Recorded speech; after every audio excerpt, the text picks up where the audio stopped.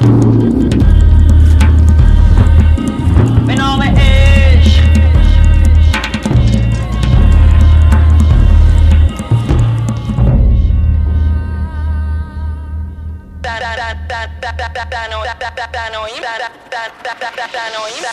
تنهایی مثل سوزنه، مثل الکل میره زیر پوست تو، مثل آرو پنجره خود لحظه یه توف کردن لخت خونه خونه، مثل پاشیده شدن کاسه ی غروره، مثل تنگ غروب، مثل حس جنون، مثل قطعه بدخیم سطح راه رگ منفی سیاه به دمازوزه ی سگه، مثل پاشیدن اسید رو صورت یه گل، مثل بی هوشی آدم و شورتشون، مثل پینه های بس روی دست عشایر، مثل دفن عقای توی بد جرایر، من مثل تو نباشم و تو مثل من نباشی. Welcome to Life Stories Square podcast.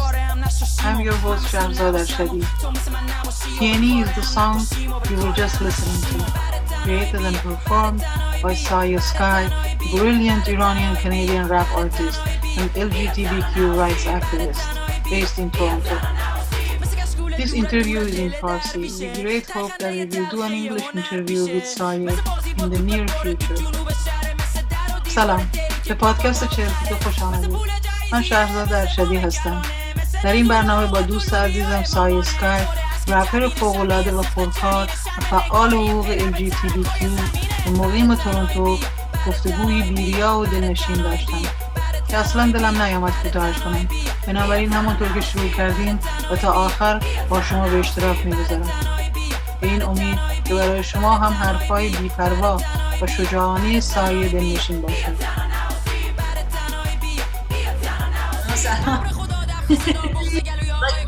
مرسی من آره داشتم الان بعد از این لایو داشتم با یکی صحبت می‌کردم که تو کامنت ها گذاشته بود که خواهر و دخترش توی ایران کشته شدن توسط شوهر دختره و به قول معروف یه خانواده اصلا ریختن این دختر و مادر رو کشتن، هیچ خبری هم نشده. این اومد به من گفت اصلا توضیح داد، گفت من فایلا رو میفرستم، اینا اعتراف کرد، اصلا نیومده توی شبکه‌ای ما اینو خبر. این تازه است.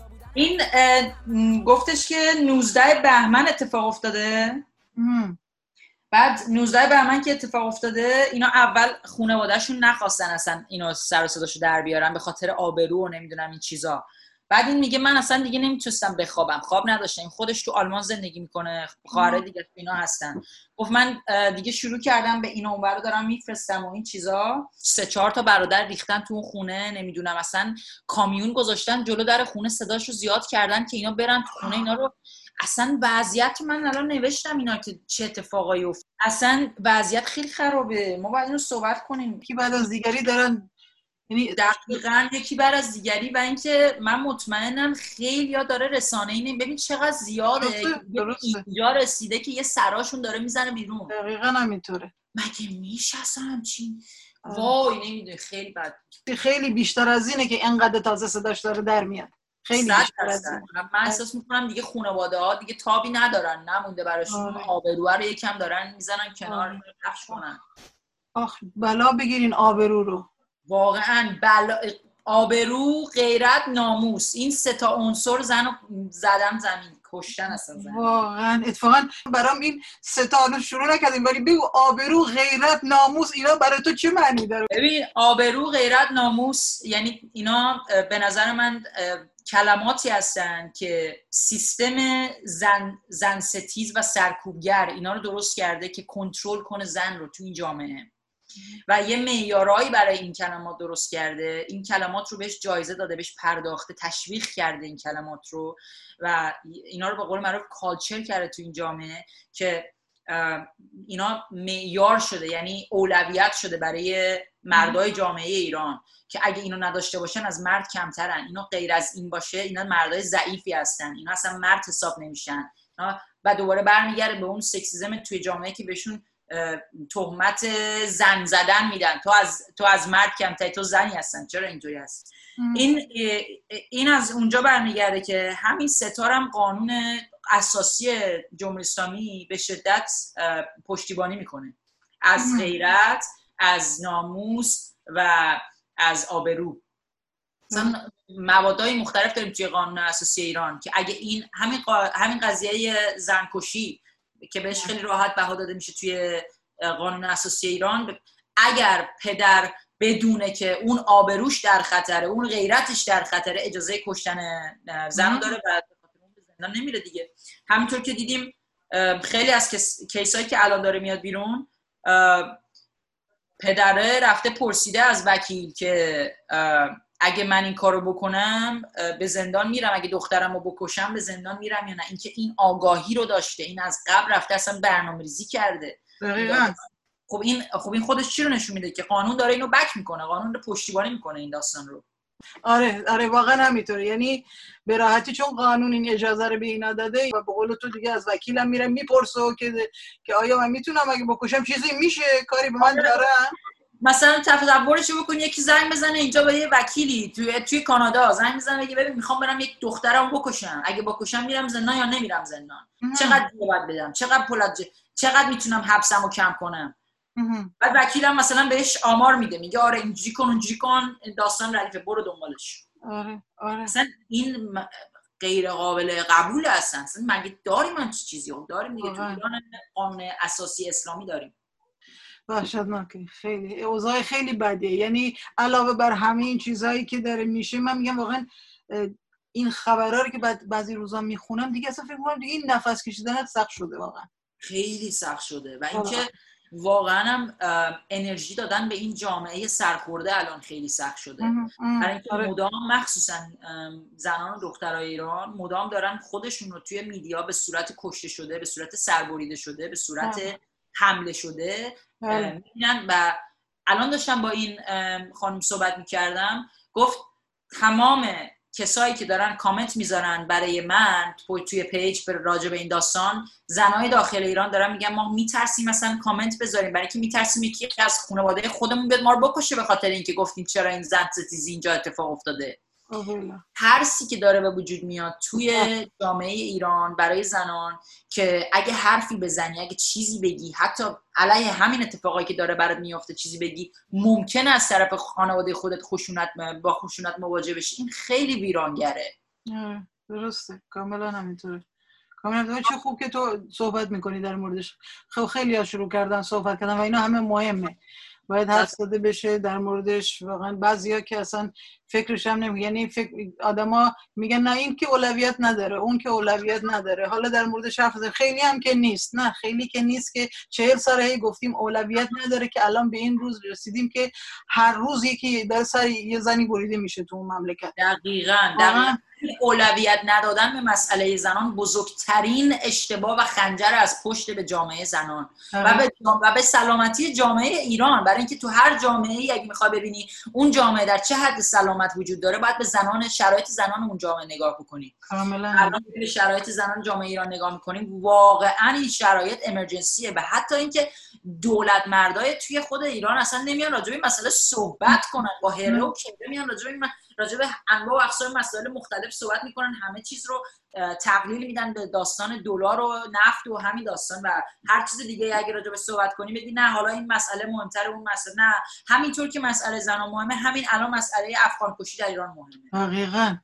دقیقاً. و چقدر اتفاقا تو این لایوت خیلی برام جالب بود که هم تو هم اون دوستت که بودین هر که توجهتون به این که هر بی‌عدالتی باید حساس باشیم.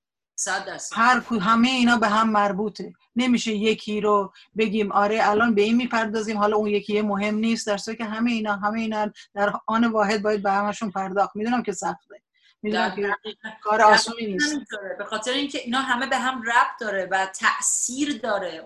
اون خشونت به جورهای مختلف ممکنه در جلوی چشم دیگران نبینن اون تأثیر رو، ولی در بطن اون ماجرا این تاثیرش توی جامعه، طبقات مختلفی که داره روی جامعه، روی کالچر، روی بزرگ شدن، رشد بچه‌ها، اصلا همه اینا تاثیر داره. درسته. ما نمیتونیم بگیم این تاثیر نداره. و این مگه خود ایرانی‌ها قرار نیست یه روز اگه کسی بخواد از ایران بیاد خارج بشه بیاد بیرون؟ چطور مسئله سیاها رو قبول نداره الان این کسی که میخواد از ایران بیاد بیرون، وقتی نمیدونه اگه مسئله سیاهان و موومنت بلک لایوز مادر سال 1965 همینجوری که دوست من داشت و سیویل رایتس توضیح میداد، اگه اونا نبودن اصلا کسی نمیتونست بیاد توی آمریکا. نه واقعا کسی نمیتونست مهاجرت بکنه. کاملا درسته.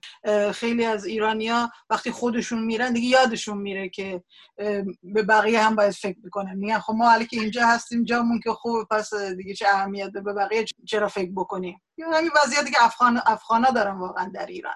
100% دقیقاً این قضیه رفتار با سیاهان در آمریکا مشابه با رفتار جامعه ایران و دولت ایران با افغان‌ها در ایران الان چیزی که داریم می‌بینیم، برای اینکه واقعاً بدنه ایران روی دوش افغان‌ها کار به شدت ملال‌آور، بدون حقوق، اصلا بدون هیچ مزیتی.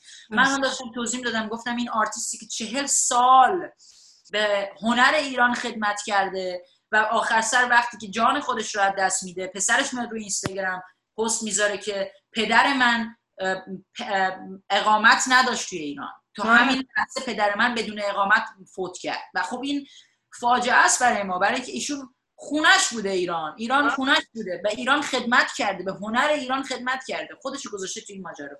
و ما باید اینو ببینیم، اینا باید عوض بشه، چون که همین الان هم جامعه فاشیستی جمهوری اسلامی به انواع و اقسام مختلف داره توی تلویزیون خودش با شوهای تلویزیونی خودش بحثایی که داره میکنه. توی پارکا میری نوشته پارک ساین زده ورود افغان ممنوع. خود همین افغان‌ها دارن با من الان تماس میگیرن، خیلی دارن میان جلو و خوشحالن از این که حداقل ایرانی‌ها هم دارن صحبت میکنن راجع به این نجات پرستی که در ما نهادینه شده و ما وظیفه داریم راجع به این نجات پرستی که در وجود ما هست و به ما یاد داده شده صحبت بکنیم. میان صحبت میکنن و میگن که صاحب باور کن من خودم توی صف نونوایی بودم، بچه بودم، کامنتاش هست اون زیر گذاشتن که میگفت به من میگفت برو ته صف وایسا، هوا سرد بود، هوا گرم بود، داشتم میلرزیدم، داشتم میسوختم زیر آفتاب، هر دفعه باید میرفتم 10 بار ته صف، نوبتم میرسید دوباره میگفت برو ته صف، نوبتم میرسید دوباره میگفت برو ته صف. و من خودم وقتی توی ایران بودم همچین چیزی رو دیدم. من خودم همچین چیزی رو دیدم و این مهمه که ما به بچه‌هامون بگیم هیچ کس ریسیست، هیچ کس نجات پرست به دنیا نمیاد، هیچ کس ترنسفوب و هوموفوب به دنیا نمیاد. همه اینا به ما آموخته شده و ما باید این آموخته ها رو از ذهن خودمون جدا بکنیم و چیزهای جدید که بر اساس قانون انسانی هستن به خودمون یاد بدیم. درسته. خیلی راه داریم که برسیم به اون جایی که واقعا اولی که اصلا خیلی از ما ایرانی ها قبول نداریم که نجات پرستیم. این درسته. یعنی اولین قدم اینه که باید قبول کنیم که هستیم. اون موقع تازه باید روش بتونیم کار کنیم که خب این نجات پرستی رو از بین ببریم. ولی اینه که مشکل بسیار بزرگی واقعا در جامعه ایرانی. 100% پذیرش این قضیه قدم اول هست که ما اینو باید بپذیریم که ما خیلی دوست داریم راجع به تاریخ چند هزار ساله و کوروش و این داستان‌ها صحبت کنیم و خودمون رو بس کنیم به چند هزار سال قبل به جای اینکه خودمون رو بس کنیم به الان. الان ما کجاست؟ ما الان میتونیم به الان خودمون رو بس کنیم یا خجالت میکشیم؟ اگه خجالت میکشیم، اگه موضوعی که نمیخوایم راجعش صحبت کنیم، باید بدونیم که باید بیشتر راجعش صحبت کنیم، باید به اون بپردازیم، برای اینکه این قضیه است که ما رو داره جدا میکنه. ما الان داریم زندگی میکنیم، ما 2000 سال پیش که زندگی نمیکنیم، هیچ کس ندیده اون داستانو، واقعا ندیده. سایه از همون اول رفتیم تو چیزای سیاسی برای که اصلا با یعنی خب میبینم تو کارات، میبینم تو وجودت هستین، هم نمیشه اصلا از تو جدا نمیشه. جدا نمیشه. خیلی عالیه. اولی که میخوام ازت تشکر کنم که قبول کردی با هم گپ بزنیم. خیلی عالیه، خیلی ممنونم. مرسی که من دعوت کردید. خواهش میکنم. قبل کلی حرف زدیم، میخواستم ولی اول از همه بپردازیم به این آخرین آهنگی که پخش کردی، ADHD. خیلی برای من موضوعش جالبه، در مورد سلامت روانه، چیزی که برای ما خیلی تابوی بزرگه برای ایرانی ها هنوز، حتی اونایی هم که فرنگ هستن هنوز باسی تابوه، فقط به ایرانی هایی که در ایران هستن مربوط نمیشه. چی شد؟ داستان این ترانه رو برام تعریف کن. بله، خب من با ADHD توی ایران بزرگ شدم و خودم نمیدونستم که ADHD دارم. خیلی هم هستن میدونم که همین الان که دارن آهنگ رو میشنون دارن به هم میگن که این منم توی آهنگ، من نمیدونستم همچین چیزی هست. خب به خاطر اینکه ما یک کالچری داریم که کلن صحبت کردن از مسائل مربوط به روح و روانمون خیلی برامون سخته. ما همیشه دوست داریم یه ایمیج خاصی، یه تصویر خاصی که هیچ خلایی توش نیست یا هیچ تفاوتی توش نیست اونو بذاریم جلو و بگیم نه ما همه خوبیم، ما همه اوکییم. من بچه بودم، خب ADHD داشتم، خیلی فعال بودم، مادرم رو زله کرده بودم دیگه. این مادر من به من میگفت بلند شو، به من میگفت بلند شو برو تو حیاط، یه حوض بزرگی هم داشتیم، میگفت برو تو حیاط 40 دور بدو دور اون حوض، بعد برگرد بیا اینجا. بعد من میرفتم 40 دور میدویدم، بعد میومدم بیشترم انرژی داشتم. بعد این میگفت وای خستم کردی چرا تو بعد این به نظر من همیشه یه چیزی بود که مثلا فوکس کردن روی مسائل، درسم خوب بود، همه چی خوب بود، همه چیزو در مرحله آخر تموم کردم و میدادم، ولی این روش داستانش فرق میکرد با اینکه مثلا برادر من همه چیزو از اول تا آخر میخوند، فکرشو میذاشت روی اون، همه چی تموم میشد و میرفت سراغ کار بعدی. من نماز شروع میکردم مشق نوشتم، بعد میرفتم یه ذره بازی میکردم وسط مشقم، بعد برمیگشتم یه کار دیگه میکردم، یه کار دستی درست میکردم، بعد میومدم اون مشق ریاضی رو مینوشتم تموم کردم. و این متوجه نبودن خانواده ها و میدونم که حالا الان راجع به بیش فعالی دارن صحبت میکنن توی ایران، یکم داره بازتر میشه، ولی هنوز که هنوزه توی جامعه ما. ببین آهنگ ADHD اولین آهنگ راجع به سلامت روح و روان در کالچر ایرانه.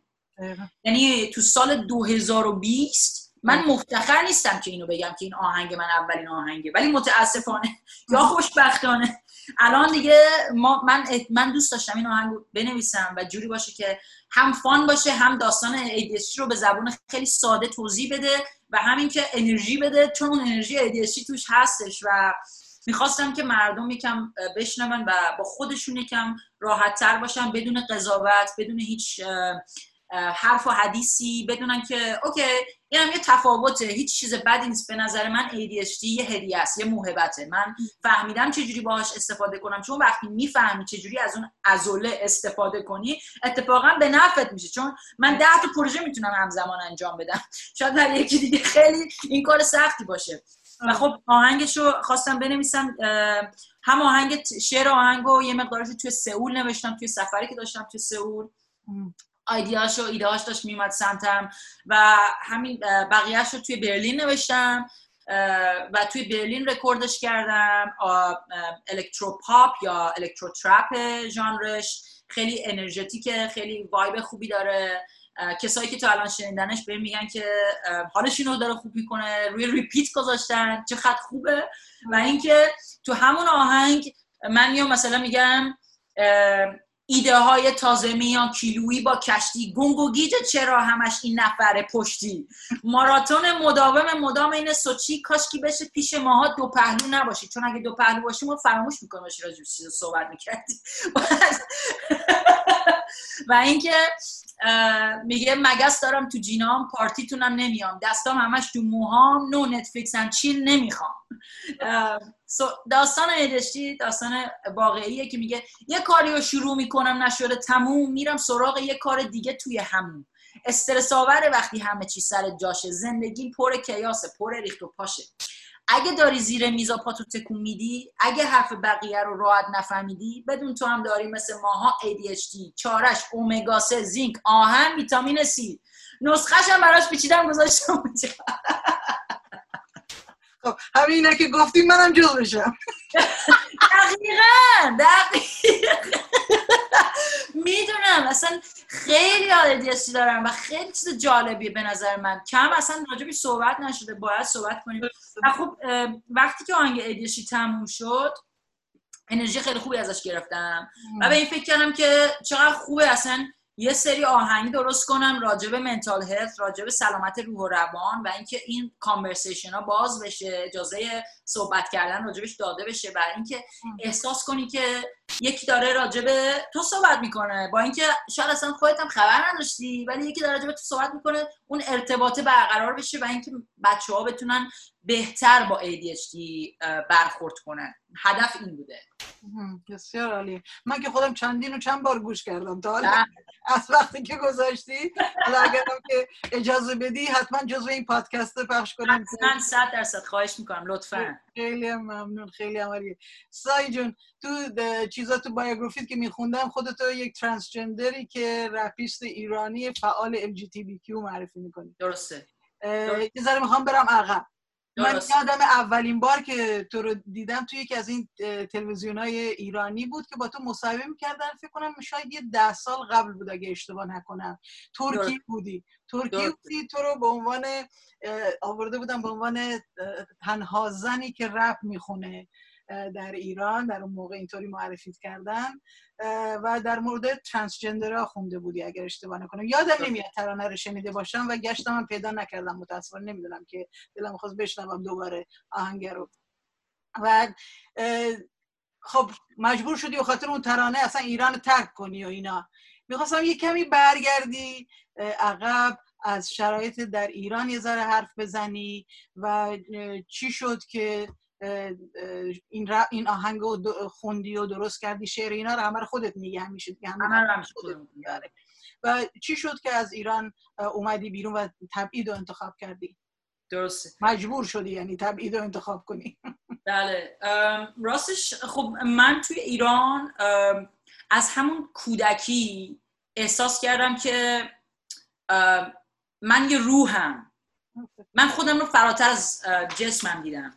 اما وقتی که یکم بزرگتر شدم متوجه شدم جامعه من همچین چیزی رو، شاید بگم من جلوتر از جامعه خودم داشتم خودم رو نگاه میکردم. چون وقتی خیلی کودک بودم پدر بزرگم به من مولانا رو یاد داد و مولانا رو من قبل از اینکه شروع کنم به نوشتن و خوندن مولانا رو از بر شدم و پدر بزرگی من یه خیلی خودش هم شاعر بود، کتابش رو پخش نکرد چون خیلی خصوصی بود براش، ولی 3 کتاب شعر نوشته بود و این همیشه برای من یه داستانی بود که به من میگفتش که بیا تو اتاق کتابخونه‌اش. میرفتم اونجا و من فکر کنم 4 سالم بود، برای من رومی رو باز میکرد و رومی رو میخوند و به من میگفتش که از بر کن و معنیشو به من میگفت و اگه من از بر میکردم و معنیشو میدونستم به من پسته و زردالو میداد، زردالو خشکه و من عاشق پسته و زردالو خشکه بودم. اون موقع برای من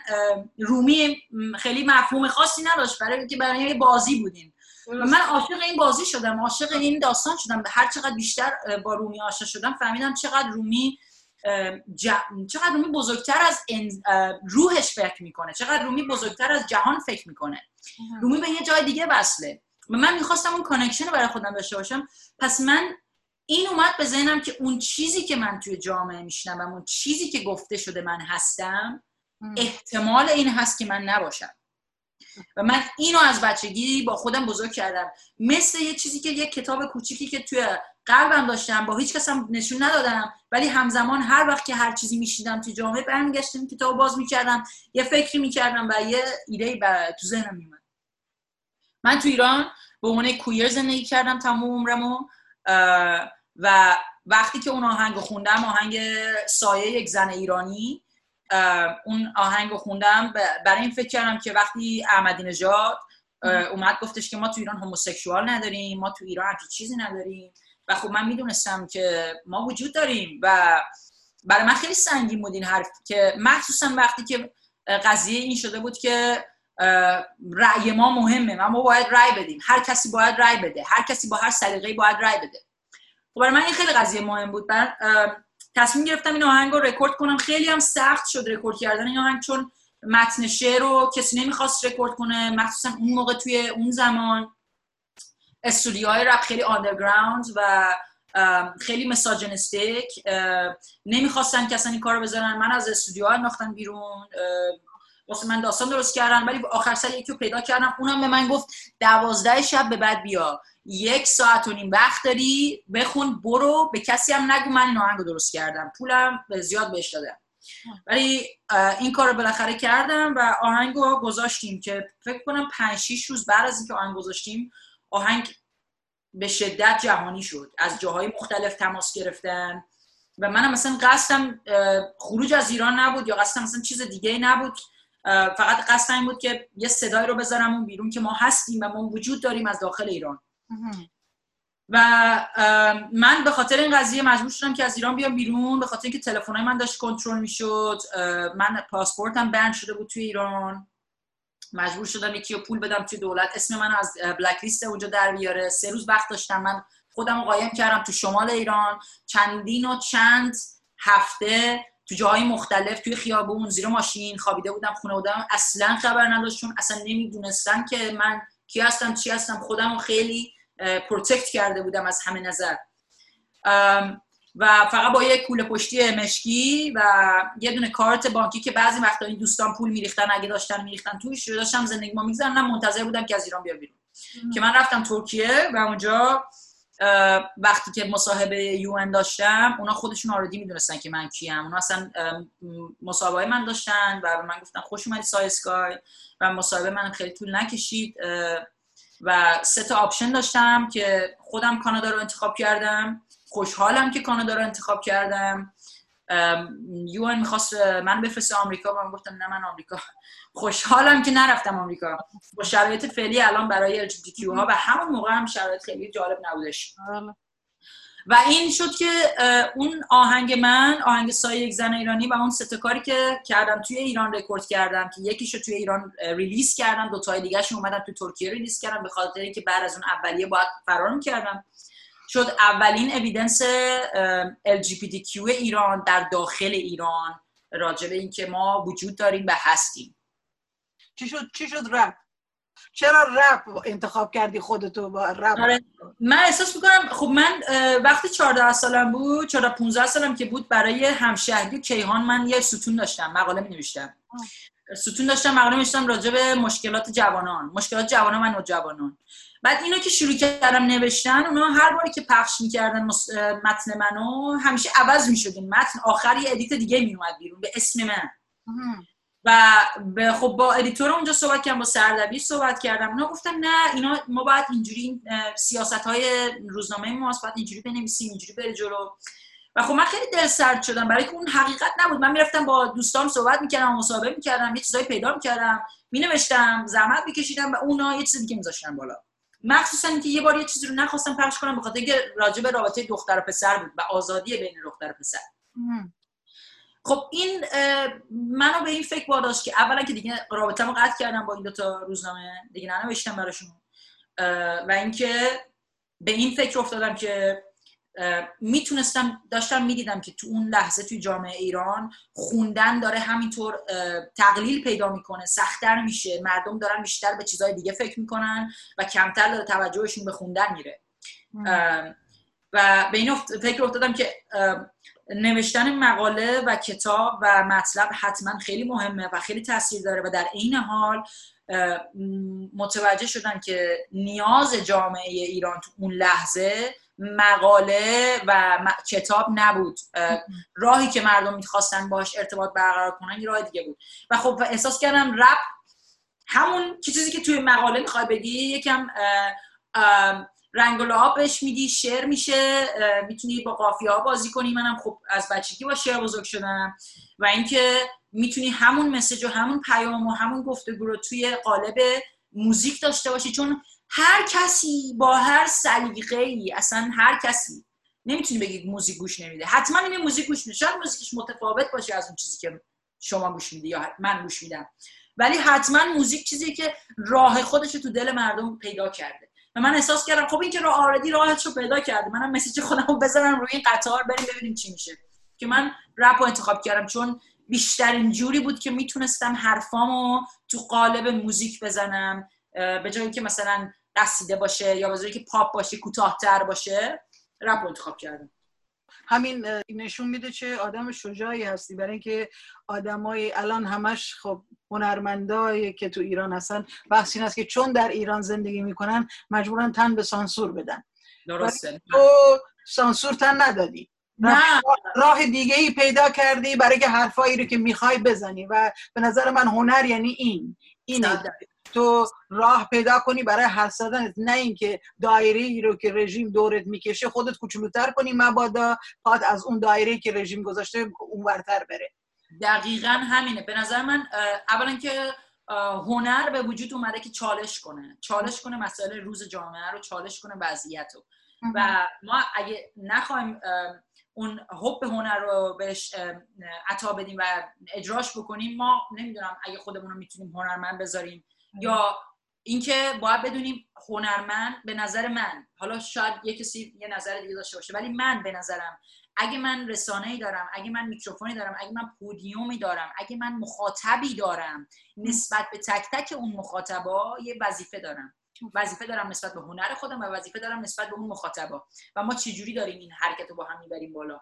به خاطر اینکه اینم خودش با اینکه ممکنه کوچیک باشه، در حد کوچیک‌تر باشه، ولی یک موومنت، یک حرکته، چون یک سری آدم هستن که صداهای مشابهی دارن و ما داریم صداها رو کنار هم دیگه میذاریم و ما داریم یه مسیر رو به هم دیگه میریم جلو. پس ما باید با هم همراه باشیم و باید بدونیم که اگر داستانی هست این وسط، اگر چیزی هست که ما نیاز داریم راجع بهش صحبت بکنیم و باید صحبت بشه، اگه ما میبینیم رو چیزی رو و راجع بهش صحبت نمی‌کنیم، اون به نظر من اون یه نوع خشونت حساب میشه، اون سکوت ما خشونت حساب میشه تو اون جامعه. و 100% توی همون جامعه بسته‌ای که اون زمانی که من کار می‌کردم فقط فیسبوک بود، اصلا اینستاگرام نبود اون موقع. فیسبوک هم 100% فیلتر بود، ما اصلا چیزی نداشتیم. من همون موقع به عنوان یه داوطلب توی جنبش 88 با خیلی ها دیگه توی خیابون بودم، کتک خوردم، داستان شد. کار من چی بود؟ به عنوان یه داوطلب میرفتم فیلم برداری میکردم از خشونت پلیس، خشونت سپاه، خشونت بسیجی، اینو میفرستادم به کسایی که پیداشون کرده بودم که میتونن این فیلم ها رو بذارن روی اینترنشنال میدیا که مردم این ور دنیا بتونن ببینن که داره داخل ایران چه اتفاقی میفته. و هیچ کس به هیچ جایی هم بس نبودم، به هیچ گروهی هم بس نبودم. این وظیفه انسانی خودم، راجب خودم و جامعه خودم بود. آفرین. ببین چقدر به هنرمندای مثل تو احتیاج داریم. امیدوارم که این بچه‌ها ببینن این چیزا رو، این مصاحبه‌ها رو ببینن، یکم انرژی بگیرن، بدونن که دستشون اونجوری که فکر میکنن و اونجوری که رژیم به اینا گفته دستتون بسته است، بسته نیست. راههایی هست اگه شما بخواید حتما میتونید پیدا بکنید. آره سخت خب مثلا، ولی بالاخره راه پیدا میشه. این همه دنیا عوض شده با آدمای خلاقی که راه پیدا کردن برای تغییر و میشه این تغییرها به وجود میاد بالاخره. یادم یه ذره برگردیم به کارهای هنری. تو فوریه 2018 بود فکر کنم تورنتو دیدم توی مهمونی یک ویدیوی ترانه تنهایی یا تینی تینی رو بهمون نشون دادی، هنوز پخش نشده بود که خیلی هممون هیجان زده شدیم. خیلی کار قشنگ و زیبایی بود. یه کمی در مورد اون ویدیو حرف بزن، در مورد اون کارت حرف بزن. چطور شد اصلا رفتی آلمان؟ چون آلمان تولید شد اصلا کلا. یه ذره در مورد اون توضیح بده. داستان تینی اتفاقا اگه شما نگاه بکنین، ببین من توی تینی راجع به یه سری مسائل صحبت کردم که اون زمان توی همون 2018 که پخش شد، شاید خیلی از این چیزایی که من تو اون داستان صحبت کردم هنوز روی میدیا نیومده بود، زیربنا بود توی جامعه این ور اون ور، خیلی کوچیک راجع به صحبت میشد. ولی من یکی از کارهایی که میکنم وقتی صبح از خواب بیدار میشم، با اینکه خیلی کار دکترم هم به من گفته این کارو نکن ولی هنوز دارم انجام میدم، ولی سریع بعدش یه مدیتیشن میکنم که یه ذره فضا عوض بشه. ولی اولین کاری که میکنم اخبار ایران از منابع موثق و منابع مردمی، نه فقط شبکه‌های بزرگ، اخبار ایران، اخبار جهان و اخبار کویه رو نگاه میکنم که ببینم داره چه اتفاقی میفته، چون اینا دغدغه‌های من هستن و خب خیلی خبر در بر میگیره.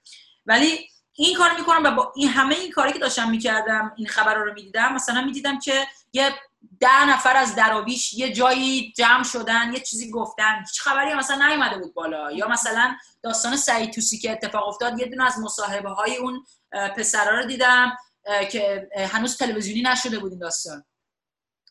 خب من اینا رو گذاشتم توی این تینی و تینی تنهایی داره اینو نشون میده به مخاطب که تو با هر دردی که داری، از هر قشری که هستی، اگه اون درد رو داری و فکر میکنی که تنهایی تو اون درد، وقتی دردهای دیگران رو میشنوی و میبینی و میفهمی که تو تنها قربانی این درد نیستی، به فکرت میرسه که همه این دردها از کجا میاد؟ از دولت جاهل میاد، از این رژیم میاد که همه رو داره با نیش خودش سرکوب میکنه.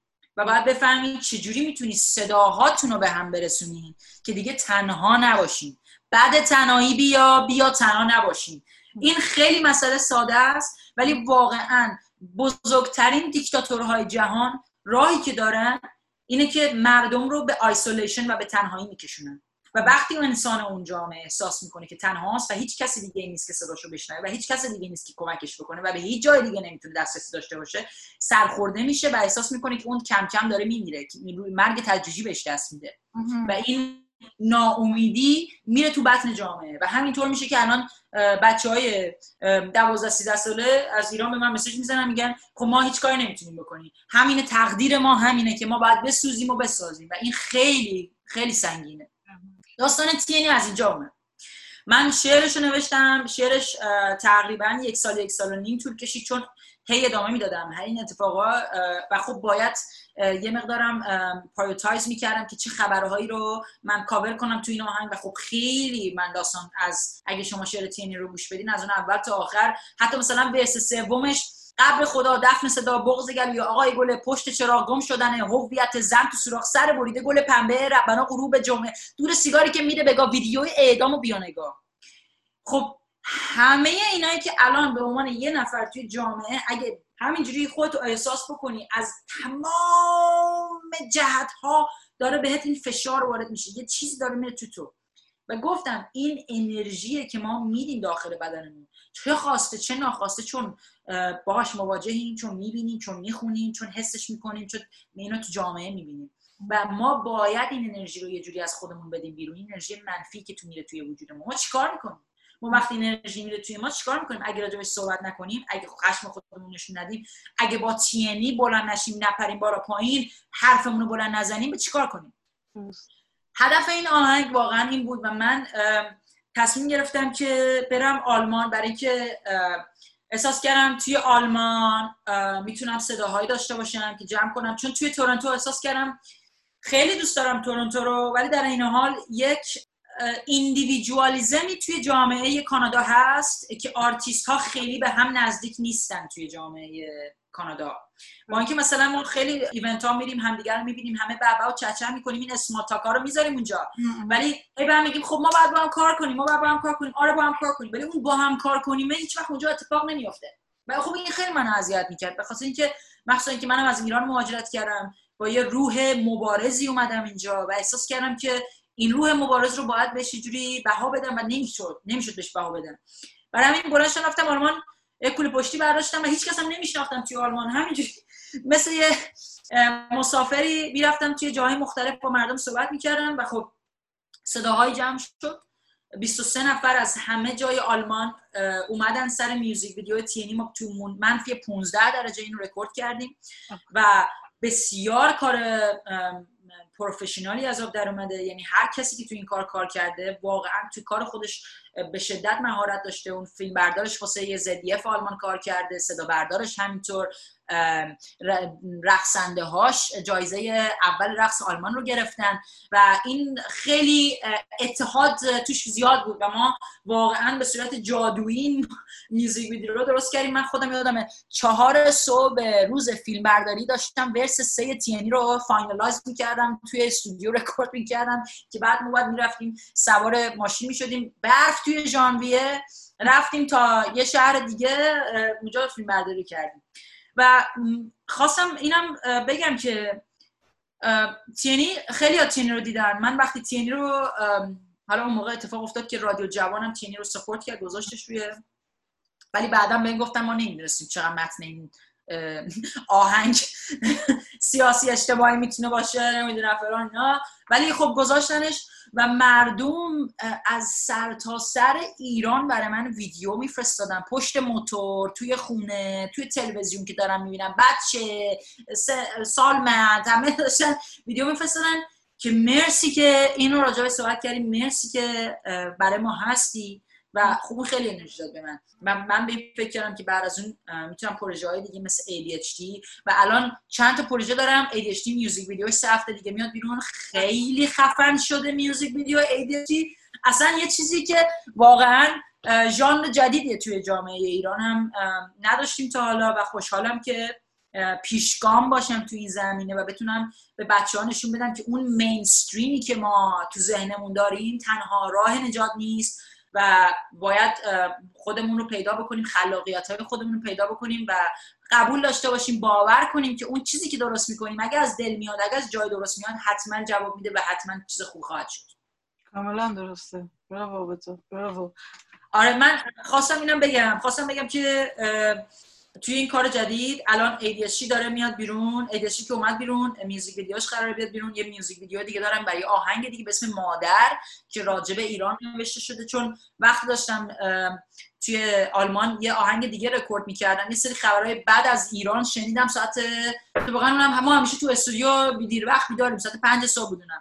بعد به تیم پرودوسر و این بچه‌ها گفتم که دست نگه دارید، من الان میرم اون اتاق یه کار دیگه، یه شعر دیگه همون موقع نوشتم و شعر مادر رو گذاشتیم روی اون کاری که داشتم اون موقع ضبط می‌کردم و میوزیک ویدیوی مادرم قراره بیاد بیرون. اون الکترو پاپ هست، متنش کوتاه‌تره، تصاویرش خیلی سنگینه، تصاویر تظاهرات استفاده شده از توش، تصاویر فیلم‌های ایرانی استفاده شده از توش و داره راجع به مادر ایران صحبت میکنه، ایران زمین، که ایران الان در چه حالی، اگه مادر ما میتونست صحبت کنه چی میگفت. اون هست. یا آهنگ دیگه هست به اسم دوپا که اون راجع به رابطه دوستی نوشته شده. فکر میکنم اینم خوب بود که باید بذاشتم، چون که آهنگ کم هست راجع به روابط کویر و کلا عشق بین کویرها. اونم یه میوزیک ویدیو خودم کارگردانی کردم توی برلین، آندرگراند برلین. خیلی اونم کار درستی قشنگه و اصلا مثلش نیست. من خیلی بهش افتخار میکنم که این کار جدیدی که دارم میذارم واقعا آیدیاهای جدیدی هستن و امیدوارم یه موج تازه آیدیا برسه به دست بچه‌های ایران. و کار دیگه که دارم متا راجع به مواد مخدر و استفاده و سوء استفاده مواد مخدر مخصوصا برای کودکان توی ایران هست که اونم رکورد شده. و یه کار دیگه دارم به اسم سامرفست که اون برای فیلم نو هارت فیلینگز که جایزه بهترین فیلمو در فستیوال تدی آواردز آلمان گرفت، برای ساوندترک اون نوشته شده و خب خیلی کار داره میاد بیرون. الان دستم حسابی پره. به خوش به حال ما که گوش میدید. مرسی مرسی که حمایت میکنید، مرسی که میبینی کارا رو. معلومه، حتما یه کمی از این تدی آوارد بگو. اونجا فکر کنم زمستون قبل اونجا بودی و برنامه بودی و یه کمی اگه توضیح بده.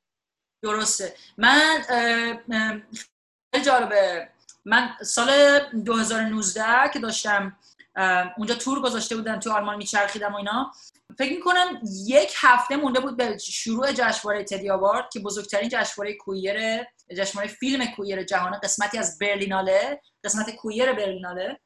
خب تهیه کنندگان این جشنواره فهمیدن که من تو شهر هستم و خب اینها من رو از یه فیلمی که من کمپین درست کرده بودم سال 2010، جزو کمپین بودم که توی سازمان ملل این ویدیو رو نشون دادن که ما همه جا هستیم، کویرها همه جا هستن و اونها من رو از اونجا میشناختن و هیچ وقت نتونستن تماس بگیرن و اینا.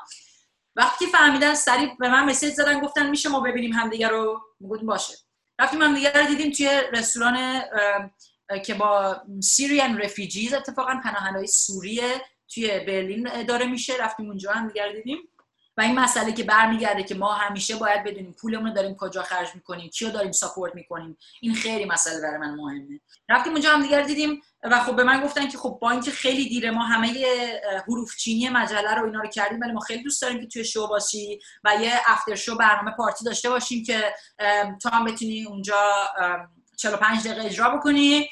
و خب من خیلی خوشحال شدم و اینکه آره تو سالن تدی آوارد که خیلی سالن مجللی هم هستش، خب همه آرتیست‌ها از همه جای جهان بودن در حین این که داشتن جایزه ها رو میدادن به دوستان محترم، منم اومدم تینی رو اجرا کردم و تینی رو صحنه بزرگ اونجا با میوزیک ویدیو و همه اینا و آدینسی که بلند شدن و خیلی تشویق کردن و خب خوشحال بودم که واقعا افتخار کردم که میتونم صدای ایران رو در مجامع بین‌المللی به جهانیان برسونم با زبان فارسی خودم و خب این برای من خیلی بزرگ بود. بعد خب این بعدش هم افتر پارتی و خیلی جالب بود که 2020 که شد با این فیلمی که روش کار کردم به اسم No Hard Feelings که اولین فیلم بین دو تا پسر ایرانی گی هست که اصلا توی تاریخ کویر ما خیلی مهمه این داستان و وجودش نبوده و بسیار فیلم رو به جلو، آینده نگر و از همه نظر راجبش فکر شده که آردی دو تا جایزه توی تدی آوارد، جایزه بهترین فیلم، جایزه ریدرز آوارد برد و ورایتی، هالیوود ریپورتر، ووگ جرمنی، ووگ ایتالی، همه اینا داشتن راجبش می‌نوشتن و هنوزم دارن می‌نویسن. قرار بود که بیاد روی سینماها که کرونا اتفاق افتاد و منتظریم که این داستان بره جلوتر که بیارنش روی سینما. آردی توی فرنچ تریتوریز فروخته شده این فیلم و قراره امیدوارم که روی نتفلیکس هم بیاد بچه‌ها بتونن ببینن. و من کاری که کردم با این پروژه موسیقی متن این فیلم رو درست کردم همراه یه تیم و صحنه‌های خیلی حساس این فیلم رو موسیقی براش درست کردم و همینطور موسیقی پایانی این فیلم که سامر فست هست، مخصوص اون صحنه پارتیشون هست که اونم ساوندترک فیلم هست، اون راجبش درست کردم که خب خیلی خوشحالم که من جزو این پروژه بودم برای اینکه واقعا پروژه خیلی مهمیه و فیلم واقعا صحبت میکنه با انواع و اقسام قشرهای مختلف، مخصوصا بچهای کویر که شاید خانواده‌هاشون خیلی درکشون نمیکنن، جامعه خیلی درکشون نمیکنه. داستان فیلم راجبه یه خانواده ایرانیه که بچه که بوده، این پسره از ایران میان آلمان بزرگ میشه، با کالچر آلمانی بزرگ شده، خیلی فلامبوینت، out and about gay guy, like he's so proud و به خودش افتخار میکنه با اون لایف استایلی که داره و خیلی اوپن و راحت زندگی میکنه. قراره بره توی شلتر رفیجی، اونجا چند ساعت کار کامیونیتی انجام بده. تو اون شلتر رفیجی که میره یه خواهر برادر رو از ایران میبینه که باهاشون شروع میکنه دوست شدن و صحبت کردن و خب یه رابطه بین این پسر و اون پسر اتفاق میفته. اون پسری که از ایران اومده و اصلا این براش هیچ وقت بحثی نبوده که بخواد راجع به جندر آیدنتیتی خودش، راجع به سکشوالیتی خودش صحبت بکنه، ولی تو این داستانی اتفاق میفته و خب خیلی بزرگتر از اینم خواهد شد این داستان. نایس. بابا چقدر پروژه قشنگی واقعا کار کردی. خیلی اصلا انرژیش واقعا، من وقتی داشتم اون قسمت رو، چون من خیلی این کار متفاوت بود برای اینکه من همیشه اول می‌نویسم بعد براش میوزیک ویدیو درست می‌کنم، براش تصویر درست می‌کنم. این دفعه اول تصویر رو داشتم و بعد براش آهنگ می‌ساختم و خیلی داشتم به این فکر می‌کردم که چطور این آهنگ رو بنویسم که اولا هیچ دختر پسری توش نباشه، انسان توش باشه و من عاشق این داستانم که ما توی زبان فارسی زن مرد اون همه یکیه او و من این خیلی دوست داشتم و سعی کردم که یه داستانی باشه که خیلی‌ها بتونن باهاش ارتباط برقرار بکنن، بخاطر اینکه چهش خیلی ساده است. میگه جاده رو با پای پیاده دنبال فرداهای تازه، دل تو دلم نیست به این واسطه، تصویر ما دوتا تو رابطه، بحث یوم حس رفاقته، نبض تند دست بی‌طاقته، پشت سرم پل شکایته، ترسا میریز خیال راحته، ترسا میریز خیال راحته. میگه تا دنیاست دلم باهاشه، دیگه مهم نیست بعدن چی میشه، عشقم به چشماش معنی نمیشه، تو اوج احساس با هم همیشه، این بار دلو میدم به تیم بار، این بار دلو میدم به تیم بار، خورشید و آسمون قلبم به پای عشقمون میجنگم، ابرا میرن یه گوشه کم کم تا وقتی دستات تو دستم، حس رهایی از هراسه، پریدن از آتش و آزه، قصه ما حماسه سازه، به عشق ما خدا مینازه، به عشق ما خدا مینازه. و خب خواستم جوری باشه که بچه‌ها واقعا بتونن، اگه تو جامعه بچه‌ها بدونن مذهبشون کاری به سکشوال آیدنتیتیشون نداره و هیچ قضاوتی نباید این اتفاق بیفته. اگه تو جامعه ما این جا افتاده که نه هوموسکشوالیتی، همجنسگرا بودن، ترنس بودن، همه اینا غلطه، شما یه موردی داری، شما ایرادی داری، شما مشکل داری. دقیقاً مثل همون قضیه ADHD. اینا فقط تفاوته. ما باید یاد بگیریم تفاوت‌ها رو سلبریت کنیم، نه تفاوت‌ها رو بزنیم زمین. همین. دقیقاً. چقدر عالی، چقدر عالی. سایه جان، حالا از آینده بگو، آینده رو چطوری می‌بینی؟ سوال خیلی عجیبیه. این آینده رو چطور می‌بینی؟ من احساس می‌کنم نسل جدید ایران یک سری بهاهایی بهش داده شده، چون دورتر شد از جنگ ایران، دورتر شد از انقلاب ایران و کانکت شد و آشنا شد با دنیای جهانی از طریق اینستاگرام و سوشال میدیا. من احساس میکنم نسل جدید ایران تقاضاهایی داره، خواسته هایی داره. شاید این خواسته ها یک جا و به قول معروف یک محور خاص نداشته باشه و هنوز مشخص نشده باشه که اولویت هاش چیه، ولی با حرکت هایی که انجام داده، توی پتیشن هایی که انجام داده، نشون داده که داره صداها رو به هم جمع میکنه، نشون داده که میخواد قسمتی از جامعه جهانی باشه و میخواد مثل بقیه جاهای جهان باهاش به عنوان یک انسان برخورد بشه. من خیلی ها رو دارم میبینم، خیلی از تینیجرها ایران رو دارم میبینم که روی اینستاگرامشون با همه این ترس و وحشتی که هست، با همه این به قول معروف جاسوسی هایی که رژیم میکنه روی مردم ایران، دارن زندگی خودشون رو به راحتی روی اینترنت میذارن، بهش مفتخر هستن. اگه کویر هستن پرچم ایران، پرچم کویر رو میبرن بالا، پرچم رنگین کمان رو میبرن بالا، زندگی خودشون رو نشون میدن. من احساس میکنم این آینده که هست برای نسل الان ایران خیلی بازتر از آینده خواهد بود که برای نسل‌های قبلی بوده، به همین دلیل که دسترسی به اطلاعات و اینفورمیشن خیلی زیادتر شده الان با همه این داستانایی که گذاشتن، با همه این فیلترها اینها. ولی شما الان آمارا رو نگاه میکنید، جامعه ایران 10 ساعت در روز میانگین تایمش روی اینستاگرام. خیلی آلارمینگه این در عین حال که داره میگه همه چی داره میره، ولی در عین حال شما باید توجه بکنید جای دیگه نداره که خودش نشون بده. آره درسته. اینو باید ما تجزیه تحلیل بکنیم. ولی در عین حال ما داریم میبینیم که داره به جامعه جهانی نزدیکتر میشه، داره ترندها رو داره دنبال میکنه، اگه اتفاقای دیگه داره توی دنیا میافته داره اونا رو دنبال میکنه و داره کانکت میکنه خودشو باهاش. من احساس میکنم همونطوری هم که تو تظاهرات آبان دیدیم، همونطوری که تو تظاهرات‌های قبلی دیدیم، خیلی از کسایی که دارن توی تظاهرات شرکت میکنن نوجوانا هستن، جوونا هستن.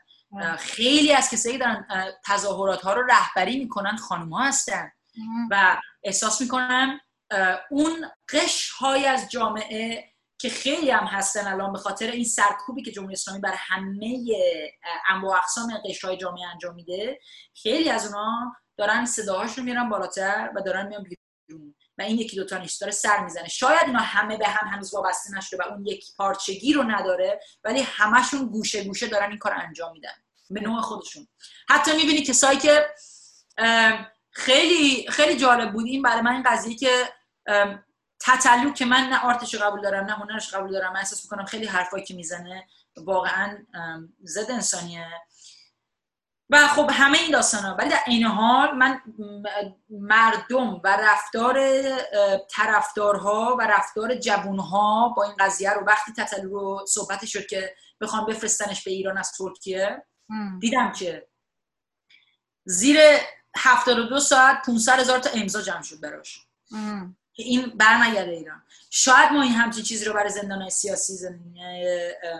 سیاسی که داریم، برای دراویشمون، برای کولبرامون، برای اقسام قشرهای مختلف نمیبینیم هنوز. ولی این به من نشون میده جامعه اولویت‌هاشو هنوز پیدا نکرده ولی صداشو داره به هم نزدیک میکنه و خب این خیلی مهمه که دیده بشه.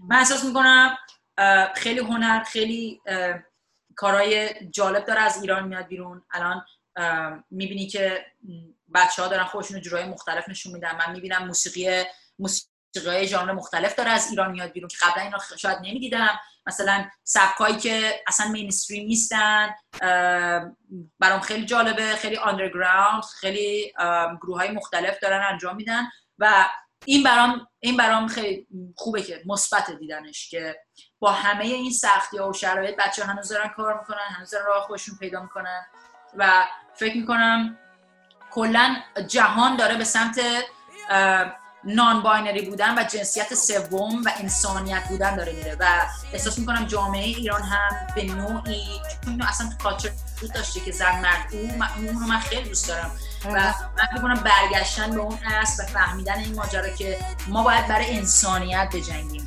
ما باید فراتر از جندرها بریم، باید فراتر از این چیزای سطحی که به ما یاد داده شده بریم و هدفمون هم همین باشه که آزادی، انسانیت، برابری برای همه. یک دنیا ممنون. فکر می‌کنم راجع به خیلی مسائل صحبت کردیم. دوست دارم که بچه‌ها کارا رو بشنون، نظراشون رو بگن، فعال باشن، با همدیگه صحبت کنن، گفتگوها رو شروع بکنن و همدیگه رو سپورت بکنن. اگه چیزی می‌بینی و خوشمون میاد، ما باید سپورت بکنیم، باید به همدیگه صدا بدیم، ما باید صداهای همدیگه باشیم. ما یک دست گفتیم صدا نداره، با همدیگه صدامون خیلی بلندتره و جهان باید صدای ما رو بشنوه. ما برای اون حرکت کنیم. خیلی ممنون شهرزاد عزیزم برای مصاحبه. خیلی از تو ممنونم. قربونت برم. روزت بخیر باشه. امید دیدار تا به زودی. به امید دیدار تا به زودی. مراقبت کن شهرزاد جون. شما همینطور.